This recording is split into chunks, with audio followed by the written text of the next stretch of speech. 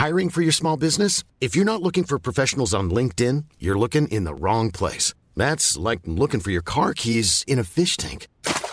LinkedIn helps you hire professionals you can't find anywhere else, even those who aren't actively searching for a new job but might be open to the perfect role. In a given month, over 70% of LinkedIn users don't even visit other leading job sites. So start looking in the right place. With LinkedIn, you can hire professionals like a professional. Post your free job on linkedin.com/people today.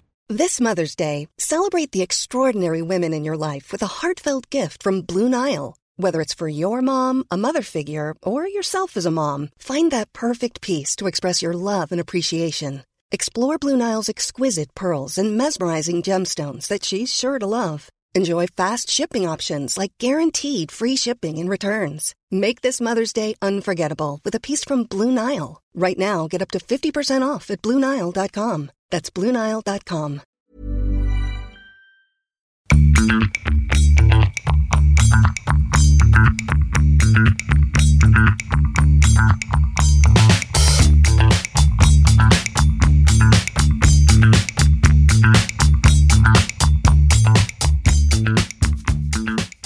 Here we are, it is Rob the Bank with the A to Z of festivals, and a little bit of background to this. I can't sort of pretend that the past hasn't happened, and I'm joined by Bob Wilson from Greenpeace, whose phone is going off, and he's looking embarrassed about that, but I should be the one looking embarrassed, because last time I came to interview Bob, I recorded one of my best podcasts, not because of me, but because of the person I was speaking to, who was Bob, and is Bob, and something went wrong with my technology and it failed, and we ended up with absolutely nothing. This was high summer when Bob was completely being pulled to pieces by the festivals, and so it was a little bit of an annoying thing in my 25 years of broadcasting to happen, but we're back. Bob has forgiven me, he's given me a big hug, and everyone's friends again. Is that true, Bob? Absolutely, yeah. Love it to pieces. Okay, you're a star, and thank you for doing it again. So Bob, if you don't know him, if you go to Glastonbury, if you go to Latitude, Camp Festival this year, WOMAD, you may well have seen Bob down at the Greenpeace pop-up, if you will. And Bob, I mean, what is your job description? I guess I'm head of events for Greenpeace, which at this time of year has been mainly to do with the festivals season, which we've been doing for a long time.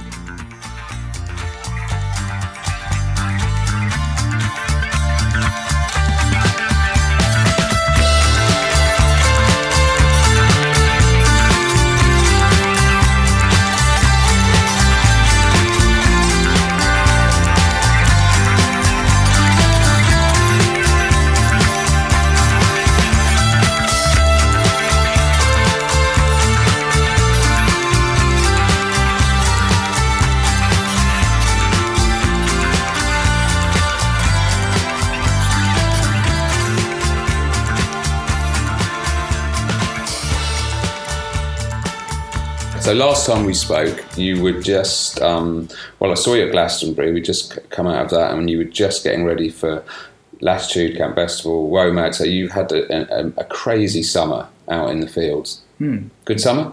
It was good, yeah, it was good. It was mostly kind, the weather was good. We had a few new kind of initiatives, I guess. People were kind of ready for it, we were ready for it.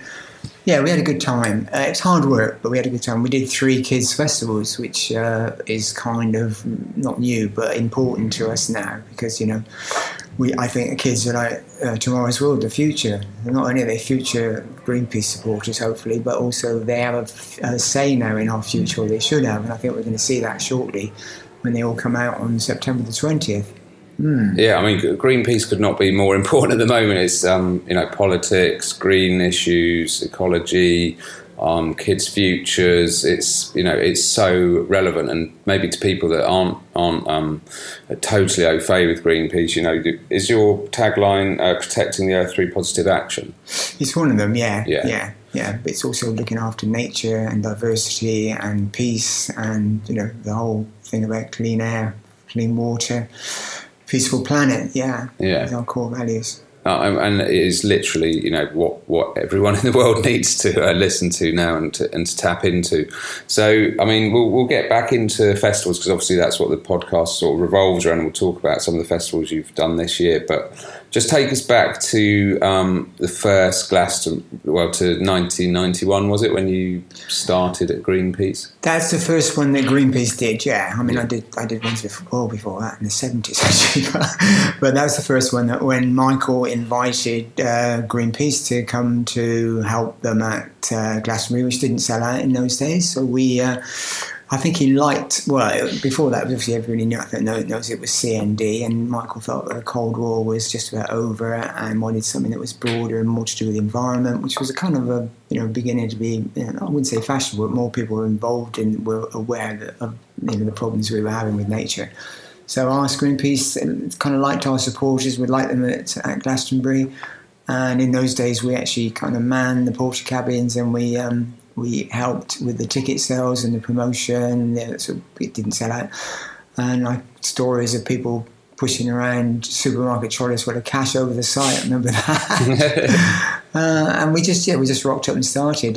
We actually started with just selling a bit of merchandise, which seemed to be like a good thing to do to get us started. And we moved on and on and on, and ended up where we are now with quite a big field to fill, full of features and things. But in between that, we did the first kind of first rave, really. The first we had a dome there with lights and sounds in it. Nobody could get in; they just stood outside, and so I had a great time. We did the first internet cafe there, which were funny stories about that. But it was full of kids in the end. All Apple's just come out, and we had all their computers, and they were doing an internet cafe with the kids. And then somebody put up this, was running it in this lovely petal dome. Yurts, which all joined together, and somebody then put up this sort of smiley neon sign up in the air, and I went and realised that it wasn't quite just an internet cafe. All sorts of other things were going on there. We did the first pedal pad stage there as well, I think, called Alternative Energy. So it sort of developed and grew and grew and grew, and each year we tried to do something new, something different, but it was always an action-led field. It was always there, and it always changed. We tried to do something new every year, which is different from a lot of people that go to festivals. We tried to make it different. We always had a sort of message, a campaign message, or an activity sort of to do, and to sign up lots of new supporters, which we do. And I mean, I saw you at the 2019 edition that we've just had, and it was glorious, Sunbaked Glastonbury, which is always nice. And I was absolutely gobsmacked and blown away when I arrived. I brought my kids for the first time, and we the first place we were like, let's go to the Greenpeace kids field, because that's where we can just sort of get our bearings, chill out, tell the kids about where they are.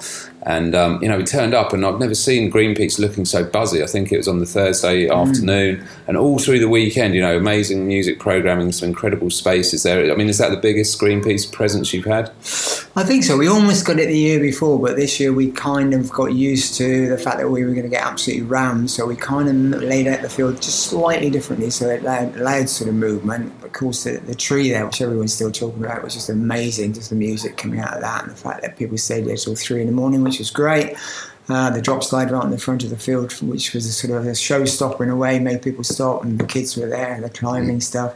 Yeah, so so you had this massive tree, what was that, like 50, 60 foot high? Yeah. Probably, with, was it plastic bags kind of coming off it, looking like? It was actually, they managed to go and get the stuff that carpets come sort of, when you see those sort of carpet things coming off the carpets, they managed to go and get loads of that, so it was recycled basically, and they made the kind of designs, art people.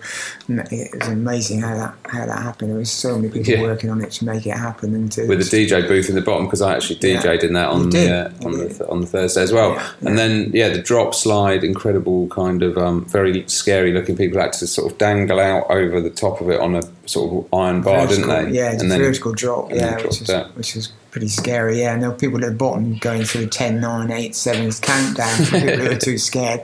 And in the end, most of them did it. Some of them turned back, but a lot of them did. In fact, Michael's PA, Aoife, came and launched it because she was always left behind. So we got her there to open it, and she came, and there's a great picture of her being the very first one down it. And she was absolutely thrilled because she said, everybody else comes and opens your field and I always get left behind. So we made a point of getting her there, and she really loved it. And then Michael and Emily turned up as well. So we had a great opening day. Did you get Michael on the drop slide? No, he didn't, but he was he always told me he likes slides, so it's partly I'm going to do it partly for him. But so when Michael comes round, to each person's specific area of Glastonbury, which obviously there are many, is it like everyone downs tools, the red carpet comes out, or is it just like business as usual? It's pretty regular, really. We just love to see him, and Emily comes and brings the kids, and I think they had a look at the drop slide, and the kids were doing a bit of the climbing stuff, and it's really good that they come and open it for us, and it's our chance to say thank you to them for having us there, which gives us the opportunity to talk to all those lovely people, some of which are already probably Greenpeace supporters and may not have met anybody face to face, and some of them may think that we're still a bunch of sort of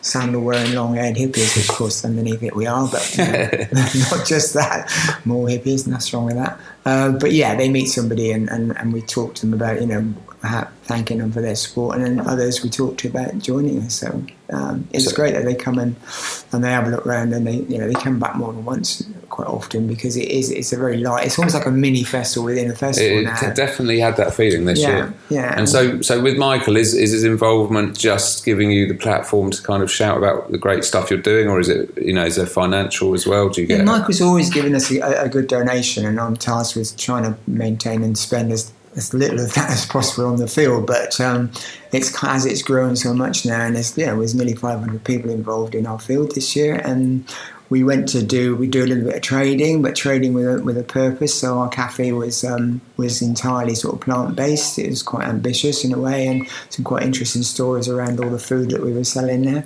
Yeah, and the kitchen there was kind of a recycled kitchen, wasn't it? So it's old bits of kitchens sort of salvaged from other kitchens. Well, a lot of the field is reused time and time again, but yeah, some of that equipment had come from an old school, actually. It was an old school dining room, which we school dinners. School dinners, yeah, dragged out all the equipment, a massive sort of huge stuff, like sort of Chevrolets, American cars in a way. But anyway, so yeah, that was that. But then a lot of thought had gone into where the food had come from. It was local, it was organic, it was plant-based, it was kind of some very quirky stories about the mushrooms, for instance, which apparently had grown inside a container that was full of coffee granules, and they just shoved that in, put some spores in it, closed the door, opened it weeks later, and out came these amazing mushrooms. And everything that was there had a sort of backed up with a really quirky story. So it wasn't. And then we talked to everybody about what's happening with farming, with the land, with agriculture, with dairy. It's a bit weird on a dairy farm actually offering dairy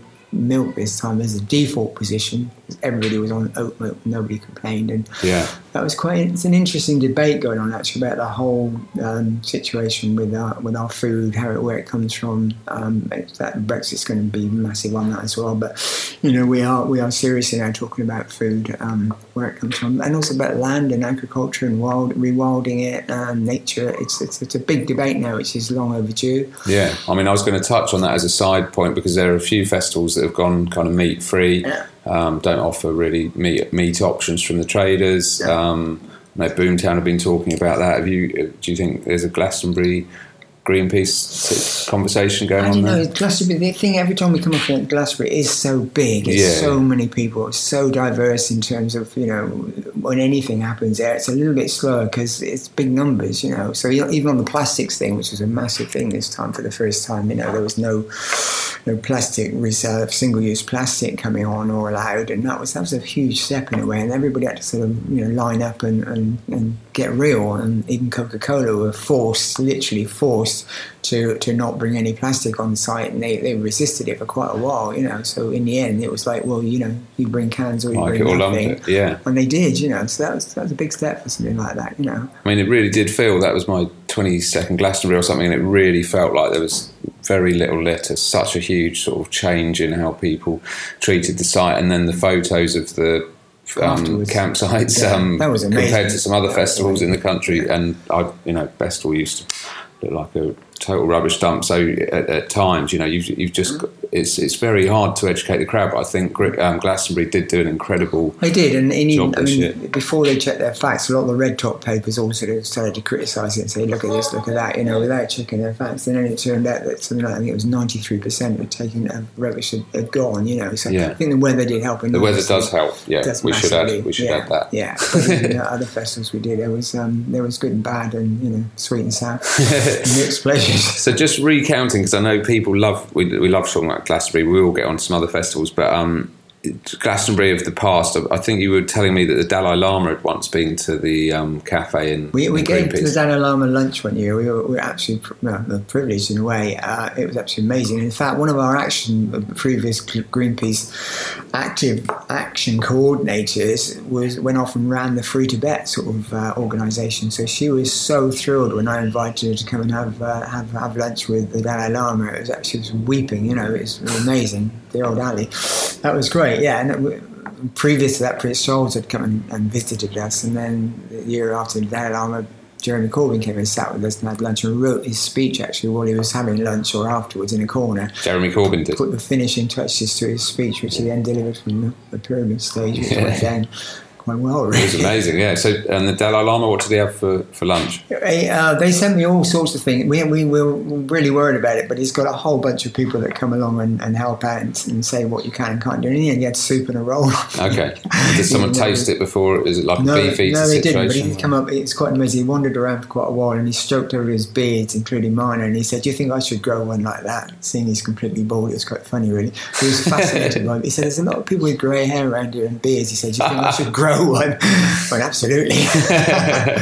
Yeah, he was great. It was amazing. That was wonderful. Yeah, and we wondered who we were going to get this year. And of course, we got David Attenborough, but nobody told us, and he just appeared for 10 minutes on the stage, I think, and made a job done. Bit of a plug for his TV and his films. And I think, anyway. Yes. Well, they are very good TV shows. They're very good. And the more people who watch it, the more it helped. Because obviously Blue Planet and the whole plastic stuff was really given a huge, great boost by what he did. He's a magnificent. I just wish they'd stayed a bit longer and said just a little bit more. But it was inspirational, but not quite on the same level as some of the other speakers. No.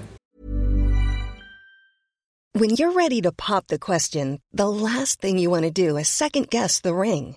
At BlueNile.com, you can design a one-of-a-kind ring with the ease and convenience of shopping online. Choose your diamond and setting. When you find the one, you'll get it delivered right to your door. Go to BlueNile.com and use promo code LISTEN to get $50 off your purchase of $500 or more. That's code LISTEN at BlueNile.com for $50 off your purchase. BlueNile.com, code LISTEN. Even on a budget, quality is non-negotiable. That's why Quince is the place to score high-end essentials at 50 to 80% less than similar brands. Get your hands on buttery soft cashmere sweaters from just $60, Italian leather jackets, and so much more. And the best part about Quince, they exclusively partner with factories committed to safe, ethical, and responsible manufacturing. Elevate your style without the elevated price tag with Quince. Go to quince.com/upgrade for free shipping and 365-day returns. Burrow's furniture is built for the way you live. From ensuring easy assembly and disassembly to honoring highly requested new colors for their award-winning seating, they always have their customers in mind. Their modular seating is made out of durable materials to last and grow with you. And with Burrow, you always get fast, free shipping.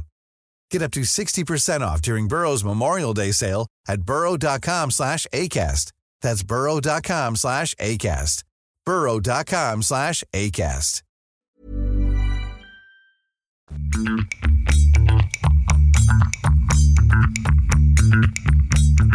This is Rob DeBank's A to Z of Festivals. Subscribe now and please remember to rate.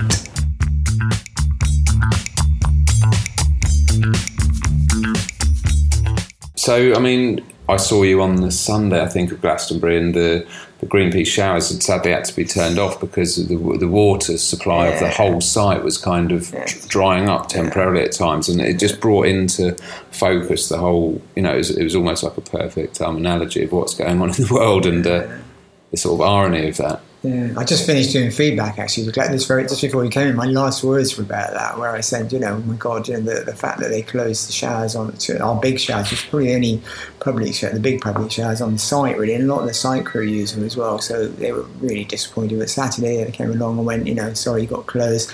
And I think they also told all the BBC and the Porter cabins, the Winnebagos, everything else, they tried to go around as many as possible and say you've got closed, because obviously if the festival runs out of water, it's game over, so they were really worried that the reservoir just wasn't it wasn't filling up fast enough. It had gone down over the day before, and it wasn't filling up at the rate that they could guarantee. So, fair enough, we closed it down. The annoying thing was they didn't tell me then when that was over, that curfew was over, if you like, and they didn't come back and tell me. So they remained closed for the rest of the festival, whereas we could have opened again on Saturday morning. Oh, that is and frustrating. there were a lot of rather upset, kind of rather dirty people, sweaty people, coming and asking us for information, and we couldn't tell them, and they were a bit disappointed. So that was a shame. But God, on the scale of things, I mean, it was kind of a small thing, and luckily the reservoirs did reach a level. They'll look back at it and they'll find out what they can do about it. But that could happen to anyone. You can't win with Glastonbury. There's either too much rain or not enough. Yeah. So before we leave Glasgow, tell us about the long drops full of frogs. Well, I remember one year, the long drops near us, we all arrived there and they'd just been put in because they were dry, and we looked down into it and there was this poor frog right at the bottom, wondering how it would get out, and we all went, oh no, the frog. Or something landed on its head. Yeah, but we managed to drop something down and we rescued it, and we were very pleased that we'd rescued this frog that had probably been in there for a long time or fallen in, and we rescued it, and it was quite a nice story, really. I don't know what it changed into, but anyway, I was very pleased that we got it out. But I think there's other stories of things that have fallen into the long drops, including people, maybe. Yeah, people, phones, God, stuff that must come out of the lost property after the toilet's been cleaned. So, okay, so let's park Glasgow for a bit. So, I mean, I was been talking to a lot of people on these podcasts about what customers can actually do to help, and sort of reflecting on this year, like what sort of, are there a couple of things that you think of how people can help this situation themselves, from water to keeping the site green to the whole bigger picture of climate change, sharing cars, transport to the show? You look at what's being done, what's being talked about. It's kind of getting that information out to people in a way that they kind of respond, that they can do something about it, and that they hear about it in the first place, because there's not an awful lot of education goes on during the festivals, and unless people get on the websites, unless they're serious and go through it, they're not going to find out about it, So, I mean, being there at some of the smaller festivals where, there's definitely a whole sort of emphasis on being more sustainable, more green, I think they do get the message, because they're kind of primed. They want to go there in the first place because it's that sort of festival, Yeah. But we just did, for instance, Download, an eco camp at Download, which is the second year we've done it, and very, very popular, but only for a limited number of people.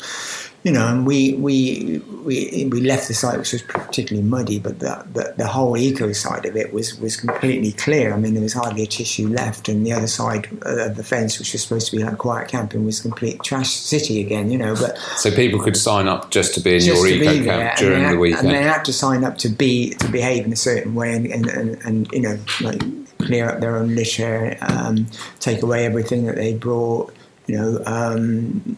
things like that. So and in doing that, they were given like a few extras, a few little bits of like campsite luxury, if you like, better loos, a nice little cafe, a little yurt. So that might expand in future years. Well, what we want to say about that is that all campsites one day should be like that. There's no reason why they can't be. But it's a two-edged thing. No, it's a partnership. It takes two to tango. So the festival organisers, have got to step towards that, and then they've got to kind of get the word out to the people that come.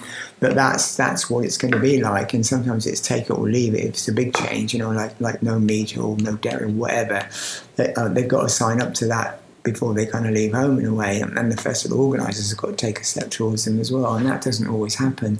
And do you go to festivals all summer and just sort of bang your head against the fence panel and go, God, why don't they just do this? I mean, do you see? Well, we speak up in a way. We would take that up with the organisers and say, you've got to try a bit harder, you've got to do a bit better. And a lot of them know it, and they're sort of aware of the cost. They say, well, it's going to cost more to be that green, but it really isn't in a way. And if they can keep something there that's a bit different, a bit special, then I think the festival goers will appreciate it, and they'll return. Whereas if it gets more shabby, more scruffy, it will attract a different sort of person to go there in the first place, and you'll end up with a festival that's probably isn't that great. Whereas the other ones they'll maintain their place and they'll actually improve and they'll actually keep going. Whereas quite a lot of festivals do close down because they can't make it. No, sure. It's not all roses. No, definitely not. So, I mean, we were lucky enough to have you guys back at our show, Camp Festival, and I mean, you yourself on the ground with your team, quite a small team, building these amazing things, skate ramps, cafes, activations and stuff, and big walls, big info signs on them, hopefully educating people. Do you actually ever get out of that area at any of the festivals and get to see other acts? Do you get to enjoy the festivals themselves? Yeah, a little bit. There's usually somebody there that we know, or somebody playing that we like, or there's another tribe, if you like, doing something that we quite like. So we do get around a bit. Glastonbury is harder because, as I say, it's like a mini festival within the festival. But some of the other festivals, we do go out and meet our friends. Yeah, and some of them are crews. You find the Glastonbury crews go out and do other things. They're at Boomtown, they're at Camp Festival. So we go and meet our mates there, and they're doing something slightly different, which is great. We did have a little dance together to Nile Rodgers, didn't we? We did. We did have a little moment away from the mayhem. I mean, and so, for people who go to festivals a lot, some of the problems are how to get enough sleep, how to pace yourself. You're right at the forefront of this because you're sort of overseeing festival, micro festivals within festivals. What's your advice on that? Oh, I don't know. We do it's 24/7 for us in a way. And I don't know. We don't go to the festivals to get a good night's sleep. I've always said sleep when you die. I think was somebody once told me. So I don't know really. I mean, some of our crew do get a little bit. They do party hard, and then we have a job sort of getting them up in the morning. Do you have to sort of sit them down on the Thursday and say, "No, come on, guys"? Yeah, pace yourself. And we've had people go feral, which we call go feral. That's quite interesting. We had a guy actually from Greenpeace once who was in the accounts who was absolutely straight as a die, and ended up, we took him to Glastonbury. He wasn't. Anyway, we took him to Glastonbury. He came back to the office with green hair and completely changed his life. And it was hilarious in a way, but that can happen. I've seen that more than once. I've always said Glastonbury's a bit, or any festivals, but if it's your first one, it's a bit like a rites of passage. You go and you can see a lot, but if you're in the first place, you're going to go and live in a field, in what could be a muddy field in the rain and whatever, and deprive yourself of sleep and food and all the home comforts. And I think you've got to be up for joining Greenpeace as well. Definitely, yeah. Get the tattoos, get the piercings, lose a couple of stone, but join Greenpeace while you're there. But I've kind of been walking down memory lane lately, so there's been a lot of stuff about Woodstock, which if you followed that one before, I mean, it wasn't a pretty sight, was it? And I just remembered things like back in the day of the early festivals, late 60s actually, Fun City and things like that. We went to all the Windsor Great Festival or Great Western Express. Some of those were like disastrous, but they were new, and the spirit that was there then that brought people together feeling free, the freedom of it, is still around today. It's the fact that all those people can come out and express themselves, feel free, feel that no one is kind of watching over them and saying you can't do this, you can't do that, you could do what you like really, and there are people there to protect them in a way if they do kind of get a little bit wasted. I mean, that's still there, and I think that's brilliant. I think that's just great. Yeah, no, you can definitely sit out there. I mean, do you ever worry that there's too much kind of health and safety, too much policing of events, and it all gets a bit... No, because, I mean, people did say that when it all started to come into Glastonbury, but in a way, particularly if you talk to the women, they said we feel safer, and I think that's a major thing now, is you can feel safer. Of course, I mean, everybody's buying their tickets with credit cards now, so it's kind of changed the demographics in a way. Yeah. But you do find, at least at Glastonbury, a lot of the people that are there who are part of the production crews and the people putting it on and doing things are still the kind of the old school in a way, which is, to me, that's still there. When you meet them all in the same room, which we do from time to time, it's absolutely amazing. Those people are still in there giving it their all. And it shows. That's incredible. Okay, let's just zoom out from festivals. I know that you and me will think about festivals, from now till Christmas and onwards, because we've got planning for next year. And sweep it all up from 2019. But let's just talk briefly about Greenpeace and their mission. I mean, there's plastic in every river. There's, the whole planet is kind of melting. What can people do about that? How can people help? From the government down to me. I don't know. It's kind of really tricky. I think the thing that we're having to do is keep the optimism, which gets more and more difficult in a way, because when you look around the world on any given day, even in the Greenpeace, if you go on the Greenpeace like international websites in whatever it is, 30-odd countries now. There's some absolutely horrendous things happening around the world, and there's horrendous things happening now in this country with the politicians. I mean, we have to kind of deal with all shapes and sizes and all politicians in a way. You can't be selective. So, I mean, the changes are going to have to come from legislation in a way. And even when that's passed, the policing of it is what makes it difficult, because they can legislate away all sorts of things. But then if you go around and find that it's no one's really policing it or making it happen or making sure it happens, then then where do you go from there? So the optimism is hard, but the solutions is what we work on, as well as pointing out, identifying, pointing out, researching, and naming, shame, and blaming the sort of people that are doing the damage. We're also working hard at what the solutions are, because everybody knows that in some ways the technological fixes is what's going to help.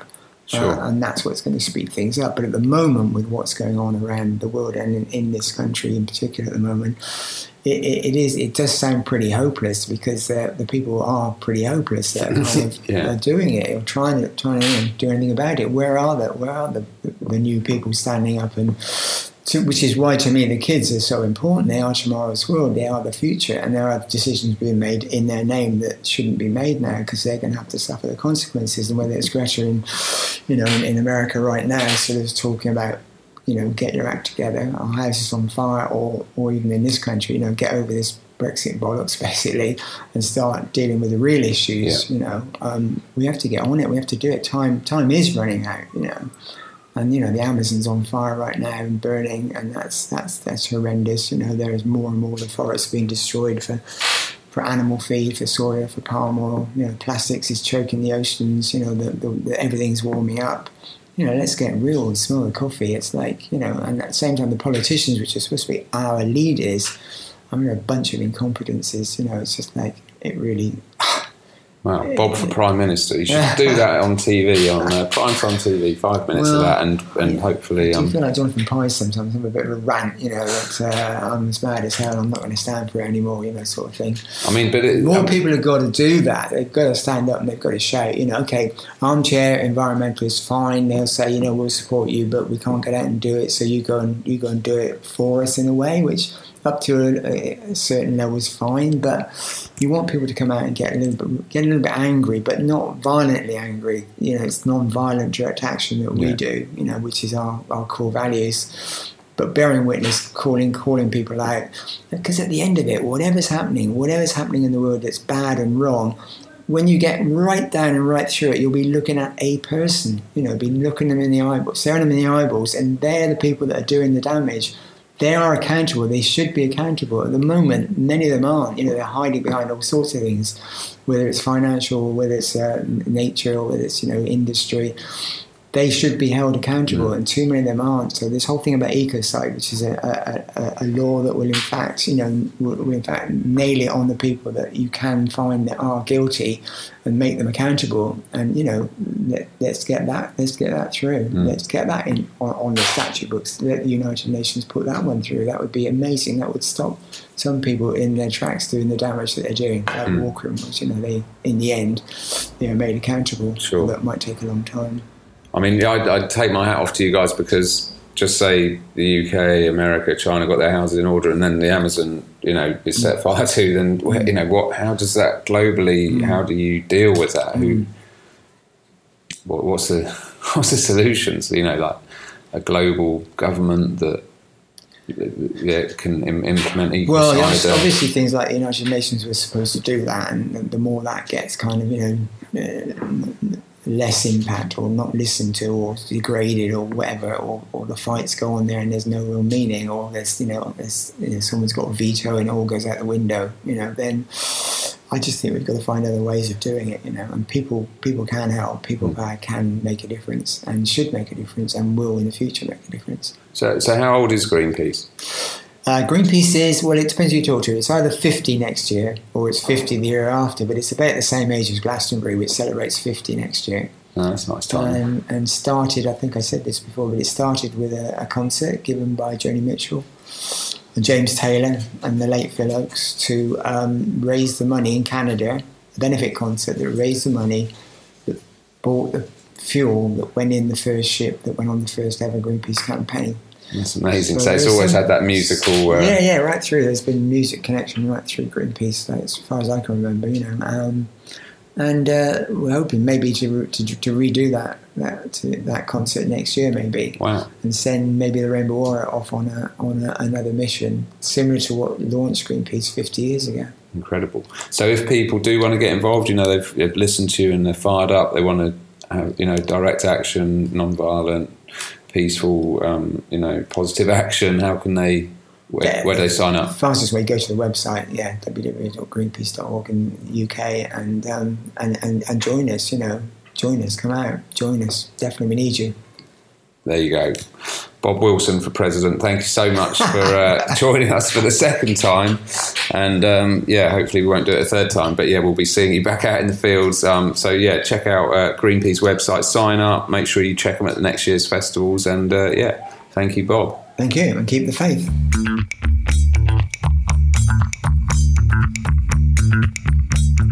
This is Rob DeBank's A to Z of Festivals. Subscribe now and please remember to rate.